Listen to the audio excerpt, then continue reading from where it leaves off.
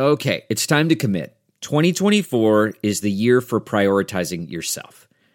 Begin your new smile journey with Byte, and you could start seeing results in just 2 to 3 weeks.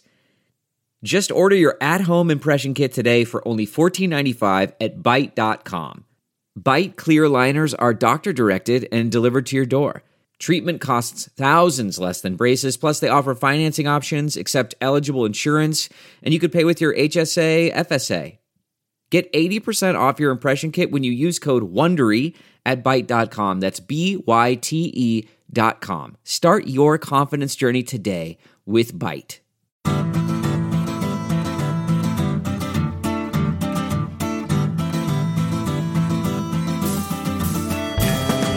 Welcome to the Cynical Podcast, a weekly discussion of current affairs in China, produced in partnership with SupChina. SupChina is a great way to stay on top of the latest news from China in just a few minutes a day with a free email newsletter, a handy smartphone app, and of course at our newly revamped website at supchina.com. It's a feast of business, political, and cultural news about a nation that is reshaping the world. I'm Kaiser Guo, and I am in the DC suburbs of Northern Virginia today for a conversation with Dave Rank, who until quite recently was chargé d'affaires of the U.S. Embassy in Beijing. As many of you probably know, Dave resigned his position after President Trump announced that he would be withdrawing the U.S. from the Paris Climate Agreement, making the U.S. one of 3 countries in the world, along with Syria and Nicaragua, that will not be part of the Paris Agreement. And Nicaragua, as you've probably already heard, only refused to sign because the agreement didn't do enough. So Dave, thanks so much for inviting me to your home and agreeing to talk about your decision. Kaiser, it's great to be here, and welcome back to my home. The last time we got together, I think you were home. In my home, my apartment in Beijing. Yeah, I see. I mean, how did you manage to get the stuff over so quickly? How does that work? Because I see some Chinese stuff here. Right. You saw earlier when you were coming in the renter who had we had left the place empty, or not empty, left it full because we have a couple of kids, or had a couple of kids in college at the time. So we rented the place out to the music director from our church, and with the understanding that the room became the whole house until the kids came back for the weekend, that sort of thing.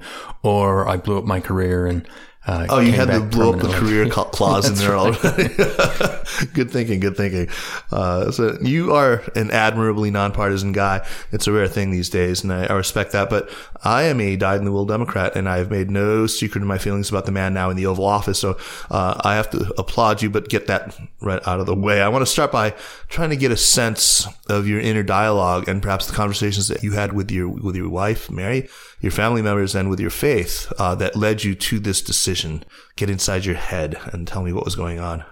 Yeah, I have to say, talking to, I've never seen myself as a climate guy per se, and it seemed implausible from the outset that we would pull out. And I mean, not from a American partisan political perspective, but just from the perspective of what made sense from foreign policy, what made sense from the point of American leadership. So it didn't occur to me. I mean, the idea that we might stay in but downgrade our ambition, the sorts of commitments that we intended to carry through in Paris, that seemed sort of the likely, pretty unpalatable outcome, but the kind of thing that diplomats are used to doing, working with not great scenarios and trying to salvage what we could out of it. It only hit me really about a day beforehand. It struck me, wow, we could really pull out. The reports coming out of Washington were that we might entirely pull out. And I have to say at that point, it left a pit in my stomach. And as you probably saw in the reporting of my departure, both from not just from a foreign policy perspective, but really from a moral perspective, from the perspective of a father of 3 kids, just couldn't do it. When you heard the news, you had already made up your mind, presumably by then. How long did it take you between hearing the news and actually deciding that you were going to pull the trigger? Well, it was the complication of my wife was back on the family farm, her family farm in rural Illinois. And so we had to, that's kind of a decision. It was hard to take right on your own solo. So we did I sent some talking points to her, as we are wont to do in my business, and said, "Are you good with these?" Essentially, laying down, not the idea of resigning, but that I just couldn't have anything to do with the implementation of the agreement. Right. Which you couldn't actually deliver the démarche. Well, there's a little garble on what specifically the request was, but it was. I I freely admit, a very minor request of me. I was not asked to go to Paris to, break into the vault holding the agreement and tear it up. That it was a symbolic act that I was asked to do, and I just decided I couldn't do it. So for me, Trump's decision to pull out of Paris came piled atop other outrages, especially the ones during his at that point, very recent overseas trip, his first overseas trip, especially in his meetings with NATO. I mean, his refusal to make mention of Article 5, and then the shoving of the Montenegrin prime minister for that photo op, and a lot of other things that he did. And this, not to mention the myriad other things that he's done to damage the American reputation abroad, and the border wall, the travel ban, and much more. I can't imagine how difficult it must have been for you as a career diplomat, or others like you, to just watch your work just being sort of casually shattered the way Trump had done. Was this a cumulative thing for you, or would the pullout from Paris, had it happened in hypothetical isolation, would that have been enough to prompt your resignation? It's the alternative reality, or, the other paths the U.S. might have gone down. I don't know. It's clearly everything is cumulative in a person's experience. That's right. It certainly didn't make it easy. And you can't just pin it on this administration. I was really dismayed by the decision to pull out of TPP. Sure. But that's a cross-administration thing. I was dismayed with the lack of enthusiasm that the previous administration put into passing TPP. Essentially, it seemed like the plan to pass it depended on a Hillary Clinton victory and running it through the lame duck Congress, which seemed to be, for something that important to our position in this part of the world, a pretty thin strategy to hang it on. So I won't say it was, my concern about the American commitment to U.S. leadership in the world is just a function of the Donald Trump administration. But you're right. There's some things, not just in Asia, but worldwide, that this administration has taken that I think dismays a lot of people who see the practical benefits to American leadership. Right. Again, the work that you guys had done, it's like watching one of your children marched off to be shot. It would be terrible. Anyway, so where were you actually when you heard that President Trump had made the decision to pull out, when he made the Rose Garden speech? I want to say I was traveling somewhere in China, okay. and I got back and had sort of caught myself, was catching up on the news overnight, and like I say, when it hit me that, wow, I think we're going to pull out, and of course by the time what time was the Rose Garden speech? It was 2 p.m. or 3 p.m. Right, so that would have been in the middle of the night. Yeah, middle of the night, right. In Beijing. So I was, as my family will tell you, if it's after 9:30, I was sound asleep. But by the time the actual decision had been made, I think it was pretty clear what was going to happen. If you read Axios or the other press channels, it was clear that he was going to pull out. Would you have, you said you wouldn't describe yourself as some sort of committed and active environmentalist. You weren't a climate guy. You weren't somebody who had really boned up on all the climate science. But clearly you had pretty strong feelings about this. How did global warming rank among the different issues that were of concern for you? And how important do you think it was for American moral leadership in the world? Right. American leadership. I hate to characterize countries as having a moral role, although certainly we have. I think that has been one of the advantages, or one of the messages, and one of the strengths of the United States is the ability, not just on things like climate, but also human rights, where we have taken clear moral stands. Before heading out to Beijing, before taking the job as the number 2, and then ultimately at the change of administration, I was temporarily head of the U.S. mission in China. One of the reasons I decided to take the job is understanding that I'm not an expert, or not a climate person. Haven't done the science, but I'm a believer in expertise. I'm a believer in the idea that has really led to the American miracle of the last century, which is we put great stock in expertise, we put great stock in science, and has led to the transformation of the American economic system. And so it's hard to set that aside for something like climate. In fact, when essentially anyone who has looked at the issue without being funded by folks who have a vested stake in the outcome, has said, look, this is a compelling threat to our way of life.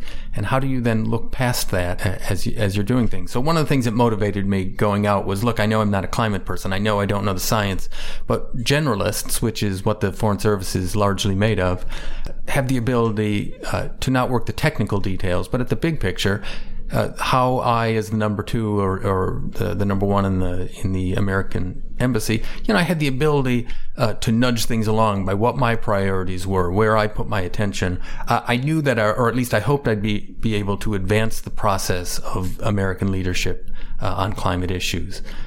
Certainly that was the case under the Obama administration. And I faced the prospect of being the other side of things.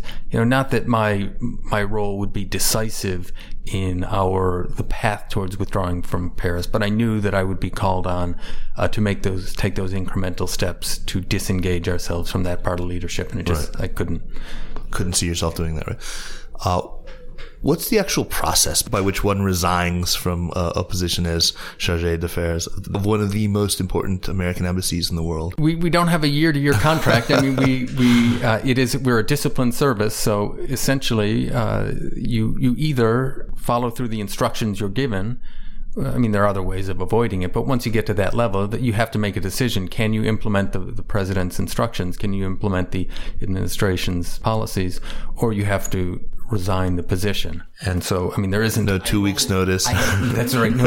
I mean, I think at that point, I left fairly quickly after the decision was made. I think that was better for all concerned, that once you've left a position of that seniority, of that leadership, I mean, it's just not tenable to be there long term. So, it was Friday evening, early Saturday morning that the issue came to a head, and I was out by Tuesday of the next week. And I think, frankly, the only reason I was there that long is because I doing some physical therapy for some leg problems I had while I was in China, and I needed to finish up not the program, but just to have one last meeting with my physical therapist so I could figure. You had one last meeting with staff too, though. You had the town hall, and what day was that then? That would have been on the Monday, right? On the Monday, right. So, why a town hall format, and what did you say there?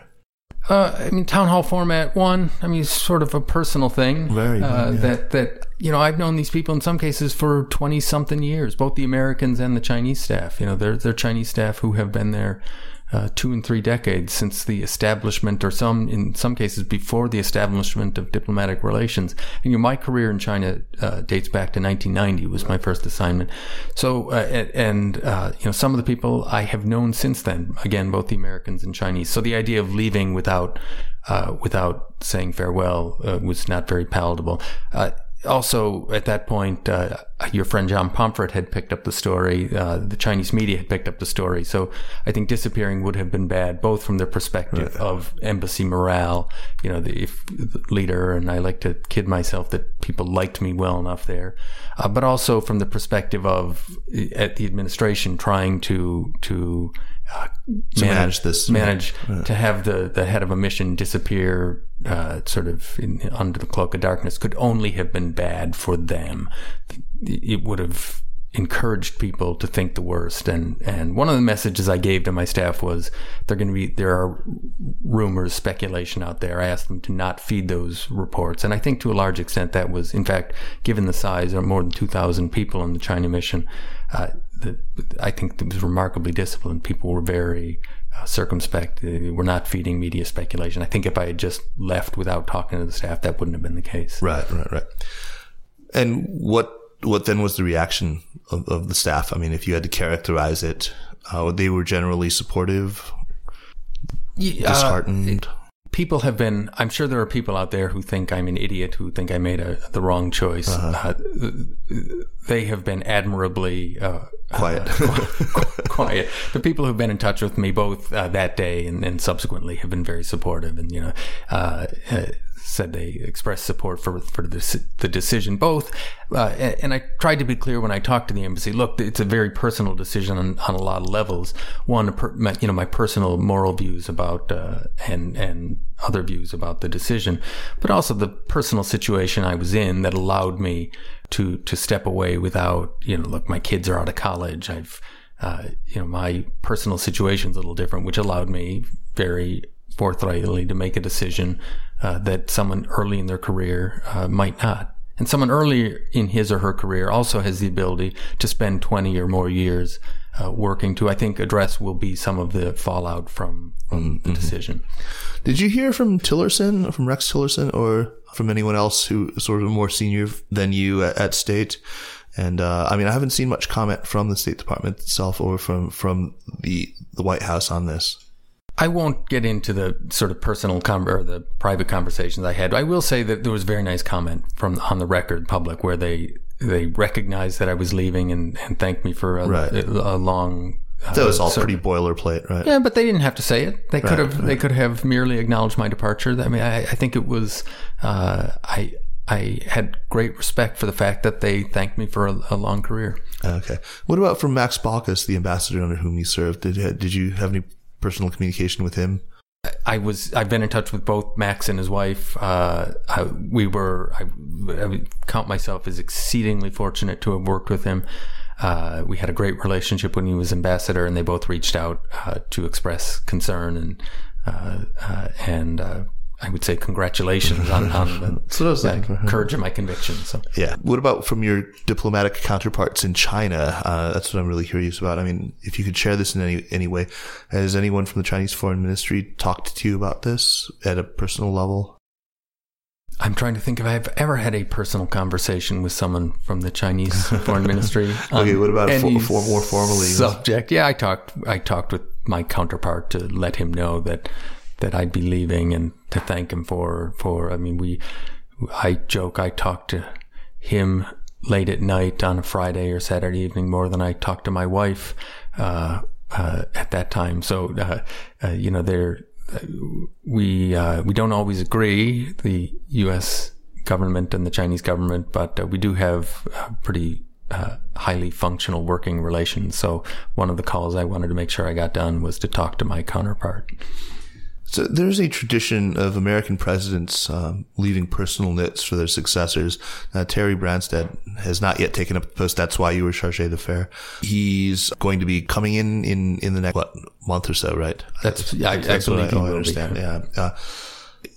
I think a lot of people reported very positively on once the note that George W. Bush left for Barack Obama came out. It was very gentlemanly and very positive and very encouraging, kind of a vestige of bygone American gentility. But would you have left such a note for Branstad? Would you or would you now leave sort of an oral note for him? What advice would you give to him on handling this situation and the myriad others that he's going to face once taking up the ambassadorship? Wow. The advice I had for my staff, and it's a different direction, but it working in China, working in any high-level job, I think it requires the ability to take a deep breath and to realize, which of the decisions in the course of a day or a week or a month will you remember in 10 years. There are probably a couple of decisions that affect the fate of the Republic. There are a couple that you might remember come the end of the year, and there are an awful lot that you just have to let wash over you. In a place as big and complicated as China, the ability where everyone thinks their decision falls into that first camp. In fact, probably most of them fall at best into the second and mostly into that third one. The other bit of advice I'd give, which I had a colleague I respect and who has spent a lot of time working in China gave me early on in my career, is just embrace the ignorance. You have to, that you will feel at everything. You wake up every day, and if it will be a rare day where you don't learn something that every Chinese understands as totally received wisdom, but just a revelation to you. And I think it's just something it's a cool thing about working in China. but you have to get past the idea that you can know everything because it's just too big, too complicated. Absolutely. That's valuable advice to anyone embarking on a China-related career. And I'm going to give them one last bit of advice. Alrighty. Is there's a big team there in China, and they are dedicated to making Terry Branstad and making the United States succeed, whether it's under Donald Trump or Barack Obama, or really anyone who sits in the Oval Office or who sits in the ambassador's office in China, that there is a team there who really, they know their stuff, and they are dedicated not only to their jobs, but to their country. I have to ask, were there any murmurings about other people sort of resigning in solidarity with you on your staff?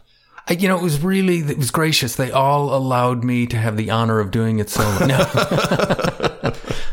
No, when I talked to the staff, one of the points I made was that there are some people. I mean, it made sense in my case, and I believed from a moral perspective that I needed to step down, but I just as firmly believe that it's honorable to stay on. It's honorable to continue to do the tough work day to day that we're going to need to do, not just because of withdrawal from Paris, but because of that's what the work of diplomacy is. It's, the career public servants really don't get the breakthroughs. Those go to, and rightly go to, the political level of an administration who, that will be the measure of their success or failure as an administration. But the hard work of sort of the day-to-day nuts and bolts of diplomacy, it's really tough, and it requires people who know their stuff, who are dedicated to it, to the task, to the United States, and to the commitment to nonpartisan service. Before we turn our attention to sort of the China side of it, I want as maybe a bridge to that topic. In November 2014, when we signed the first climate agreement with China, you were in Afghanistan, or you were doing Afghanistan-related stuff. That's right. Yeah. And you speak Dari, actually, right? I speak really bad Dari. Really at this bad point, Dari. yeah. That's not there in the press, the top thing much, yes. But anyway, in the time since you assumed the position of Deputy Chief of Mission there, you must have worked on climate issues with your Chinese counterparts, on implementation and things like that. There's one guy, Xie Zhenhua is probably the Chinese diplomat who is credited with driving the process the most from the Chinese side. Do you know him personally? Had you met him? And I've met him a few times. He was, by the time those agreements were reached, he was, I think, phasing himself out, or anyway, in one way or another, being phased out of the leadership on that. And so I had not seen him probably since the fall of last year. Mm-hmm. So I think a lot of people have looked at your withdrawal and then thought about, and even before that, as Trump was deliberating this, people sort of understood that it was going to be something of a gift to China to see the U.S. cede leadership on the climate issue to them, and they've probably quite happily, and if not entirely sincerely, you sort of stepped very much into that space. Do you think that the withdrawal, first of all, did it do lasting damage to the U.S.-China trust on issues related to climate or on other things? Or does Beijing sort of understand that this is a Trump administration thing, not a U.S. thing, and that maybe it's offset by, and rather perversely, by the help that it gives to China in terms of optics? Right. I'm not inclined to cut us slack for it being, you can't, I think it's not fair in a democracy to say that's a Trump administration decision. It's a United States decision. And I think the Chinese properly look at it as that. I think it would lead any country to take with a grain of salt anything the United States says, particularly something that was negotiated. It didn't have a congressional buy-in. That was a executive order. Executive order. That's right. So, but that being said, I think they're happy to capitalize on the advantage it gives them to say they are leaders on climate without really having to raise the ante of what they'd already done under the Paris Agreement. So. So let's talk about that advantage. The optics are probably good.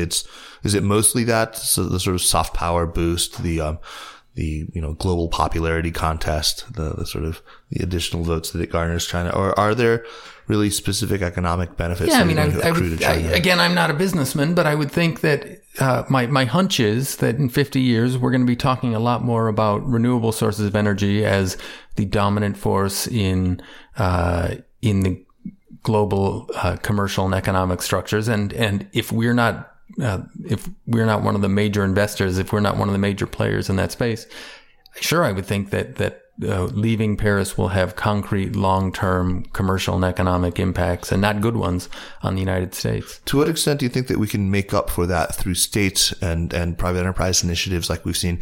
Like we crossed paths with Governor Jerry Brown, probably as you were on your way out. He was on his way into China in a very, very well-timed visit. And there are a number of state governors, oddly all Democrat state governors, who have also sort of signed on with him to state level diplomacy around climate. Do you think that can sort of help to recover ground? I think. Yeah, I mean, I think you have to be optimistic. I tell people I'm from Chicago. I'm a Cubs fan. I am an optimist, by birth. Right? By birth. Well, so, now you can claim you could be a little more, have some beef. I used to use that line when I was working Afghan issues, but the Cubs hadn't won the World Series at that point. Years. Yeah, of course. I mean, there are. Paris was not a panacea. The fact that we reached the agreement in Paris did not mean the climate issue was fixed, right? And the act of leaving Paris does not mean that all is doomed. It's still going to require a lot of work, and there are still other ways of doing it.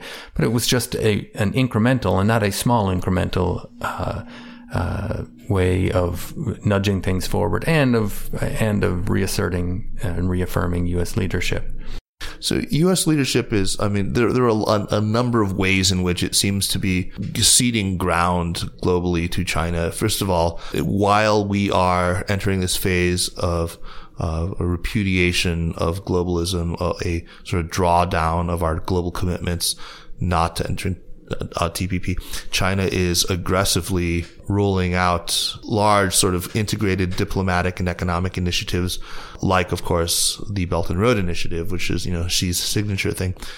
But also, in years previous to this, now separate from Belt and Road, but the AIIB. And we can't necessarily say this is all, we can't put this entirely on Trump either. It was the Obama administration that was urging our allies not to join AIIB as founding partners, but that's gone ahead. I think there are a lot of people in the world right now who see America in retreat from its global commitments. Trump at NATO not invoking Article 5, chiding them for not paying for not increasing their spending to 2% of GDP. Is there a global leadership vacuum, and is China in any way suited to fill it? I think China doesn't aspire to global leadership yet, and to the extent they do, it's a different vision of global leadership than at least I have, and I think 70 years of bipartisan consensus had. The fact that there was consensus doesn't mean it is necessarily the right course. But if you look at where we were 70 years ago, if you look at where the world was 70 years ago, politically, militarily, economically, I mean, I think an objective look at the benefits that U.S. leadership has brought, it's a pretty positive outcome, not just for citizens of the world, but for citizens of the United States. There are discontents with American leadership and with globalization and with the impacts of, particularly, the impact of the global commercial order. To some extent, I wonder if that's more an issue of governance in the United States rather than of the absolute impact of globalization on the United States. I mean, the United States at a national level is unquestionably more prosperous today than it was 20 years ago. It's also unquestionable that the benefits of that prosperity have not accrued to everyone. And so, to me, that says it's an issue of how you govern the impacts of globalization, both the positive and the negative, within the borders of the United States. But that, that's getting a little beyond the scope of my maybe doubly so for China. I mean, China is really sort of where the rubber has hit the road on globalization all along, right? It's the country that arguably has benefited most from it and has suffered its ravages pretty badly as well. Right. I mean, I have to say, one of the disappointments on TPP was that if you look at the environmental standards built into TPP, it essentially, that and the Chinese vision of a low standard global economic or commercial RCEP or whatever. RCEP, right?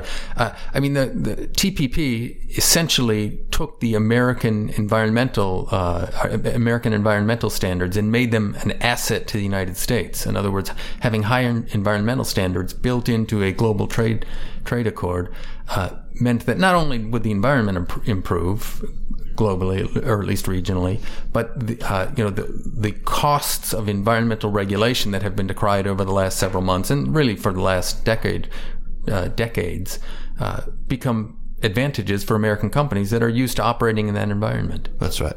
I mean, we can hope, I suppose, that China, just by having made so many verbal commitments now, and understood that it does need to put something behind its commitments to climate change and to slowing at least the ravages of ecological disaster, that it will also build these things into now some of the public goods that it's creating in the world. I mean, I'm hearing that AIIB has better environmental standards now, that so many developed Western countries are part of it now, that China is really only primus inter pares among a lot of other countries that are involved in it. RCEP, I think Japan is also very much involved. Maybe they will sort of take a page from America's more stringent environmental demands that were baked into TPP. I mean, I think is there a reason to think that might happen? Sure. I mean, I've always been, I think there's an awful lot of reasons that China would have to upgrade both domestically but also internationally its environmental performance. I think the big one is just the domestic pressure because of the realization within China of the negative impacts of a GDP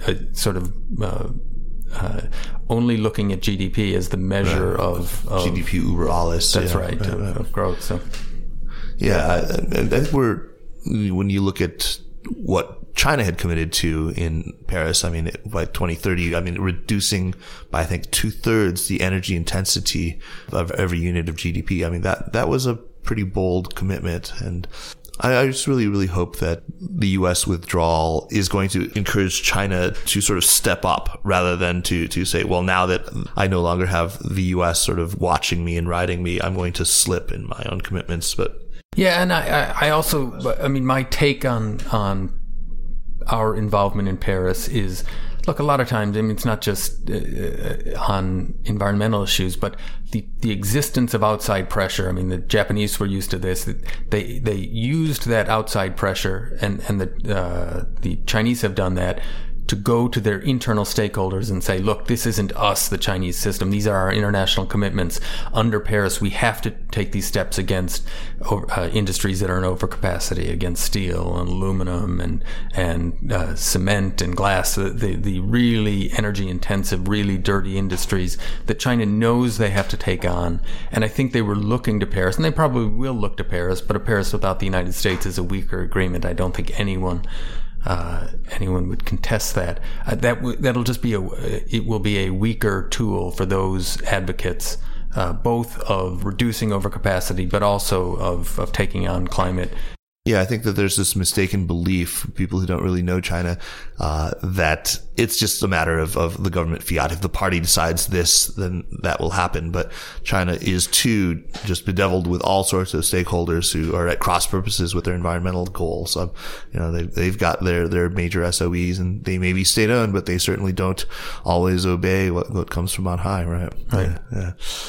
You've talked a little bit about advice that you would leave to your State Department folks, the people who you left behind in Beijing.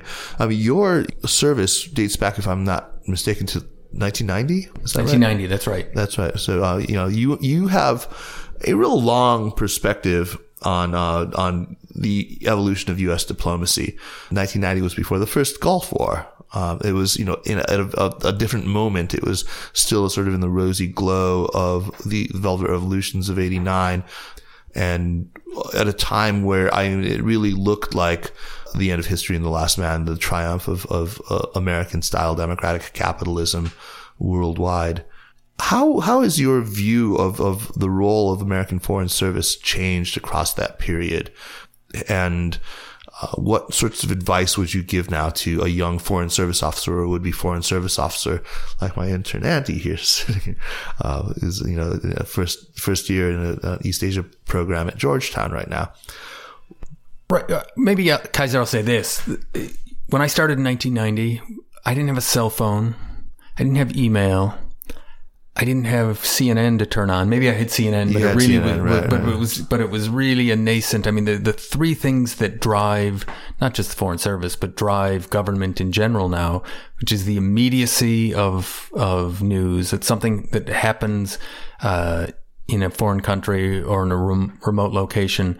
It doesn't have the chance to percolate up. You don't have the opportunity to reflect at first a local level and then maybe at the State Department level before it goes up to the White House for a response. I mean, really the immediacy of something happens, and just my resignation is probably a perfect example that, that was on headline news within hours of it happening. In fact, probably it would be hours before it happened, it was starting to get out. And it just changes, not only the sort of shift, the relative shift in American dominance that, the before the first Gulf War, where we were on the verge of being the sort of unipolar world, and we're really not there anymore, but also just the shift of the balance of power from issues that were distinctly sort of Westphalian relations between states, to now states are an important player. There are all these non-state actors. Yeah, I was at a conference before I left government. It was a track to, in other words, it was informal. Somehow they, it was non-official, but I had managed to get a pass and snuck myself in. And all of the issues they talked about were either subnational or supranational. They were issues of terrorism and how do you deal with citizens of your own country who are involved in terrorist activity, or things like cyber threats, infectious diseases. In other words, things that had a connection to nation states, but nation states were only one actor among many other competing forces. I mean, Really, it's just a changed world. Absolutely. And so for the young officer, the young would-be Foreign Service officer, I mean, I guess another question, and you're very much the embodiment of it. How do you separate your personal politics, your own personal convictions, whether they are ideological or from faith or what have you, from the service that you're obliged to render to your president? Right. I mean, some of it is you have to know who you are. You have to understand what the sort of fundamental motivations, and that's allowed to evolve over a lifetime, I think. And part of it is understand what a public servant is, and what role you play. You are not an elected official, but at the same time, I talked about expertise earlier in our conversation, and I think expertise is important. I worry that it's being devalued to some extent, not just in the United States, but globally. Yeah, there's a sort of global anti-intellectual wave, and revolution against the technocrats and whatnot. Yeah, but I think there's value to understanding a place. There's value to understanding an issue, and that's what a public service. That's what civil servants bring to modern government. And I think it's important to understand the long-term perspective of everyone makes compromises in their lives, in their careers. There is a contribution to someone who knows he's going to be in place or she's going to be in place for 25 or 30 years. Right. That my commitment is I can both live my values and serve an administration or a president or a policy that I don't agree with, because there is the public face of that policy, but there's also the internal debate that will shape how the policy is implemented, and sort of few policies that I've seen are decided once and then never looked back on again. I mean, there's the ability to review, and I think both in the negative sense of do we ever end these battles, but also the positive sense of there are few policies that have ever been perfect the first time they've been rolled out, and that requires people who understand the pros and cons and who understand the background of the particular policy that's being implemented. So what's next for you, Dave? What are you going to do now? You're in retirement? I mean, are you going to take up golf certainly not, right? I mean, I just let the record state that Dave Rank is this very man of erect carriage and youthful demeanor. I mean, you look like you're in your 30s. Right. I was a child bride, so like I say, okay. I've got my kids out of college. I'm a year away from having my kids out of college. I am at a very happy spot in my life where I look back 27 years of a job I genuinely loved. I loved not every day of it over those 27 years, but it was really a delight to go to work in the morning, whether it was in Washington or Beijing or Kabul.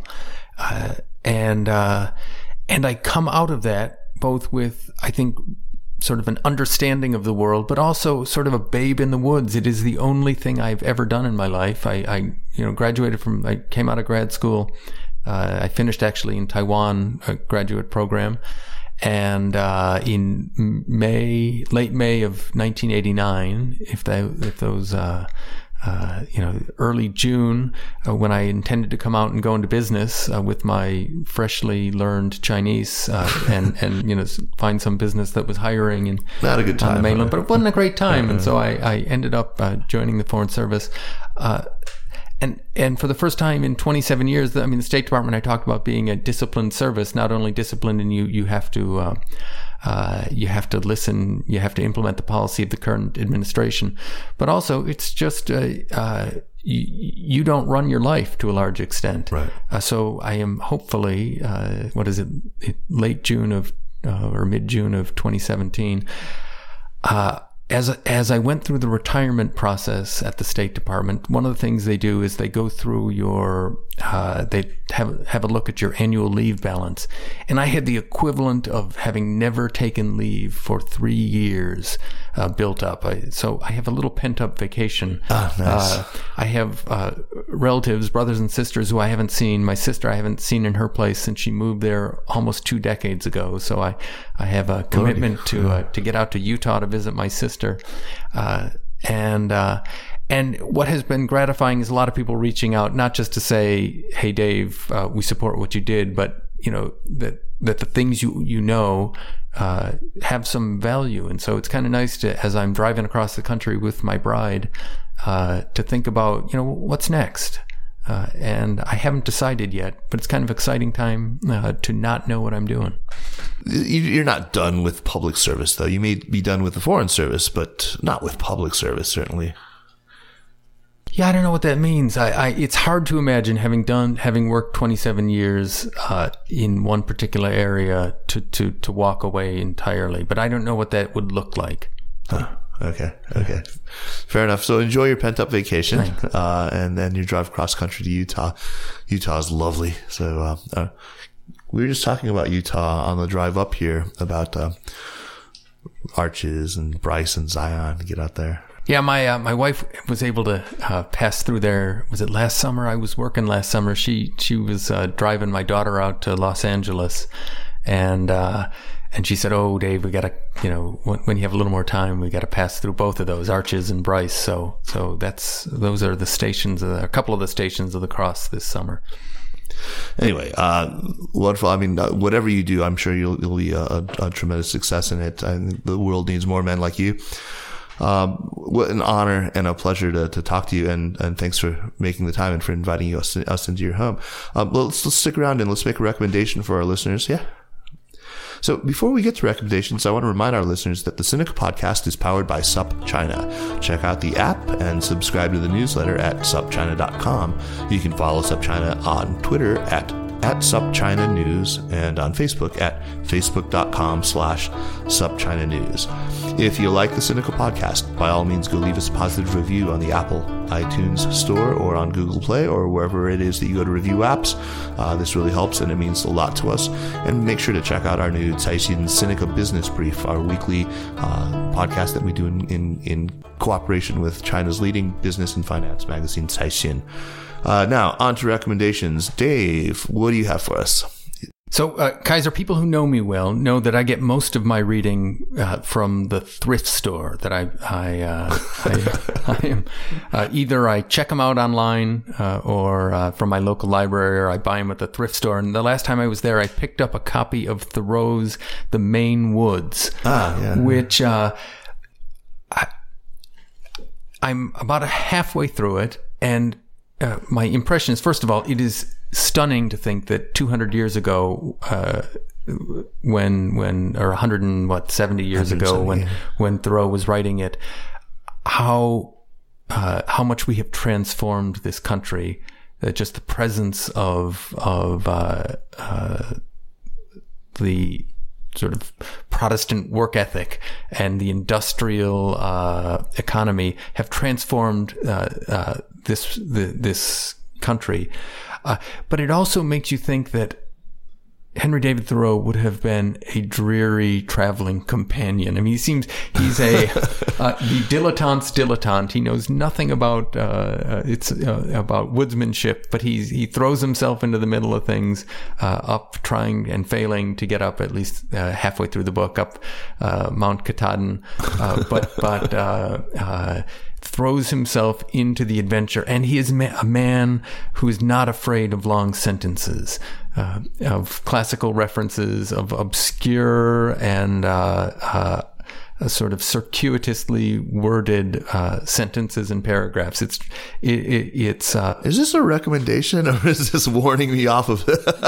It's a recommendation. I'm tempted after I finish reading him to read Hemingway or Peter Hessler with their choppy sentences, short, choppy declarative sentences. Right. Hessler is he somehow does that without being annoying. It's amazing. Right.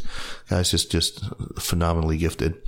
I've got a book too to recommend. Mine, I just started. It's actually not going to be out until this fall, but pre-order it if you can, because it's fantastic. It's called Little Soldiers. Little Soldiers, An American Boy, a Chinese School, and the Global Race to Achieve by Lenora Chu, or Lenora Zhu as it would be pronounced. Lenora is a friend of mine who lives in Shanghai. She's actually married to Rob Schmitz, who is the NPR the marketplace correspondent in Shanghai, and also the author of an excellent book that we've talked about with him on this podcast before, an old friend of the show.